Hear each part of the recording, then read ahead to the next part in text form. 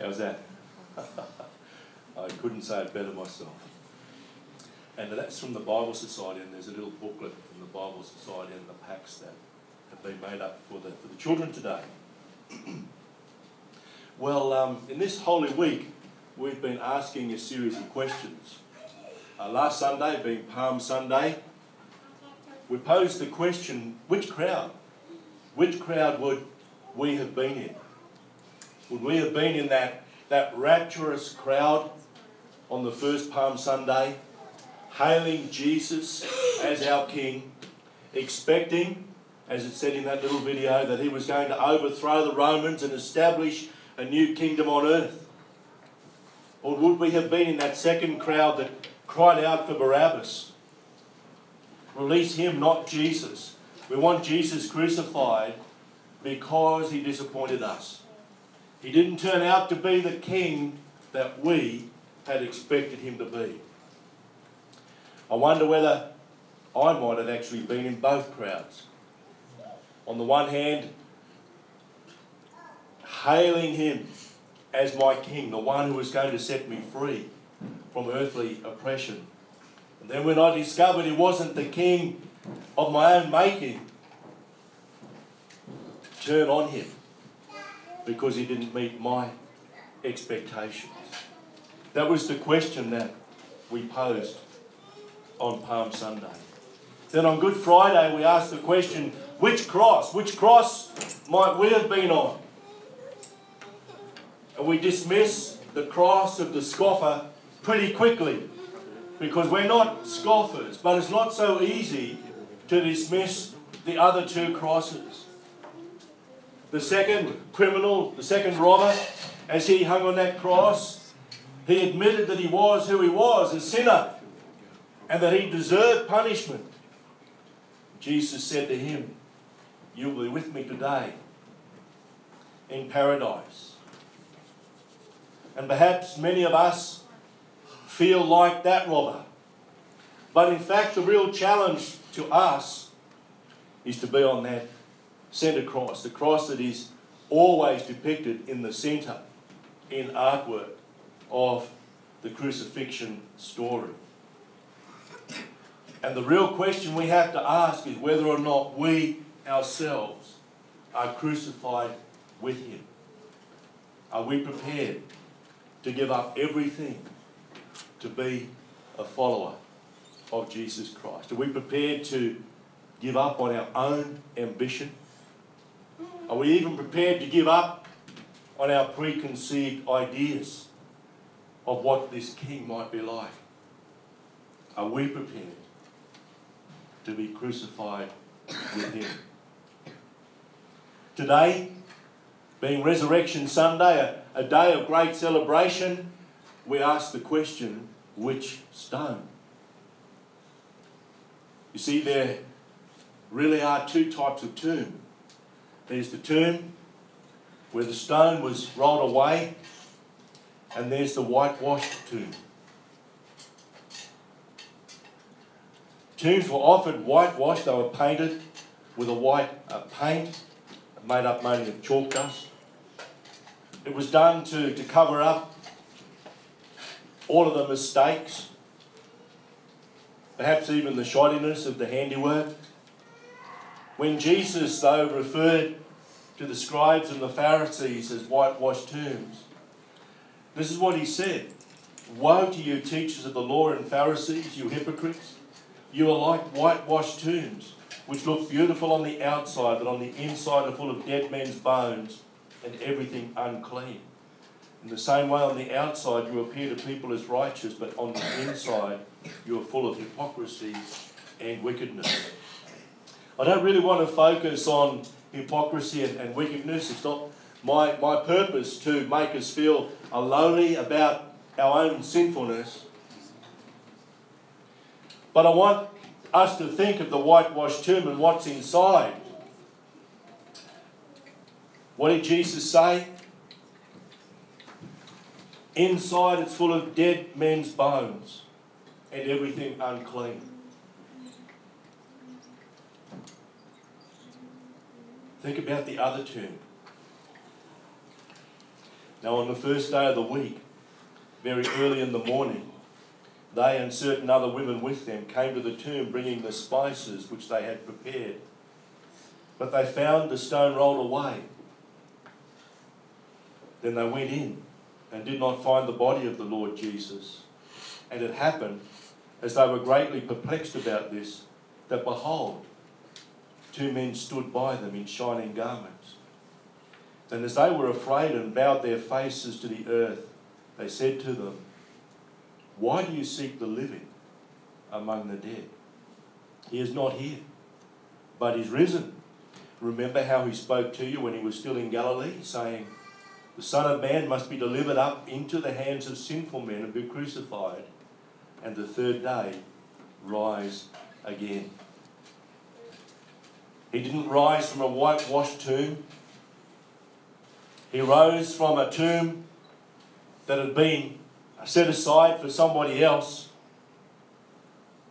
But he did indeed rise on that third day. The miraculous power of God moved that stone.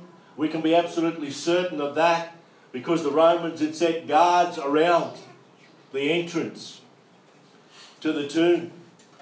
And they were there on pain of death. They knew that should they fail in their task, they would be put to death.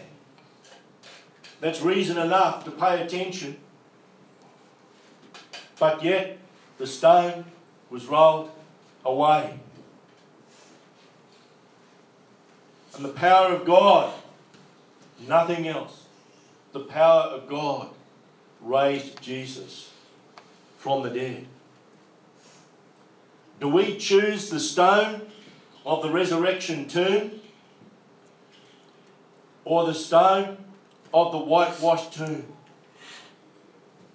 Do we really have faith in the risen Lord Jesus? Or is our faith a faith in a whitewashed tomb in which there is nothing but brokenness and uncleanness? In the tomb where Jesus was laid, there was nothing but his burial garment. That tomb was clean.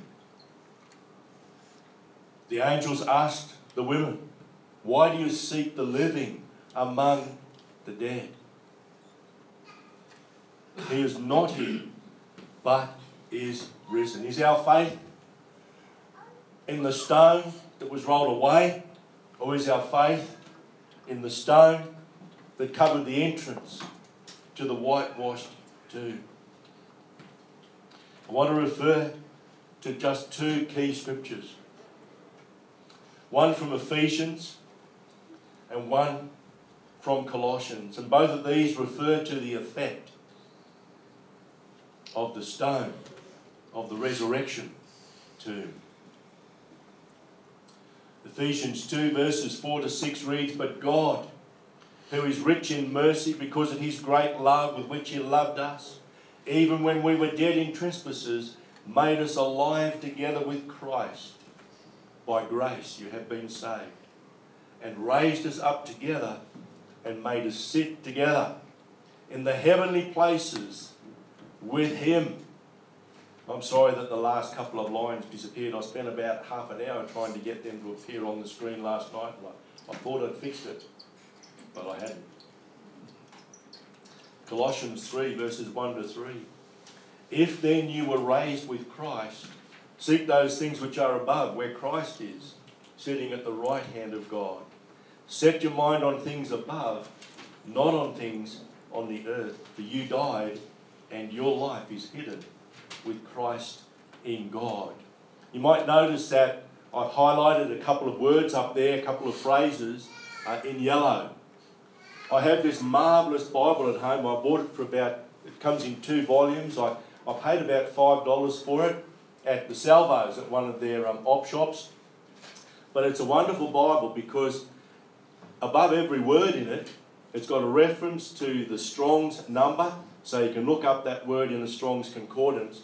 But it also has a key above every word that tells you about the original Greek meaning, or Hebrew, or Aramaic, as the case might be.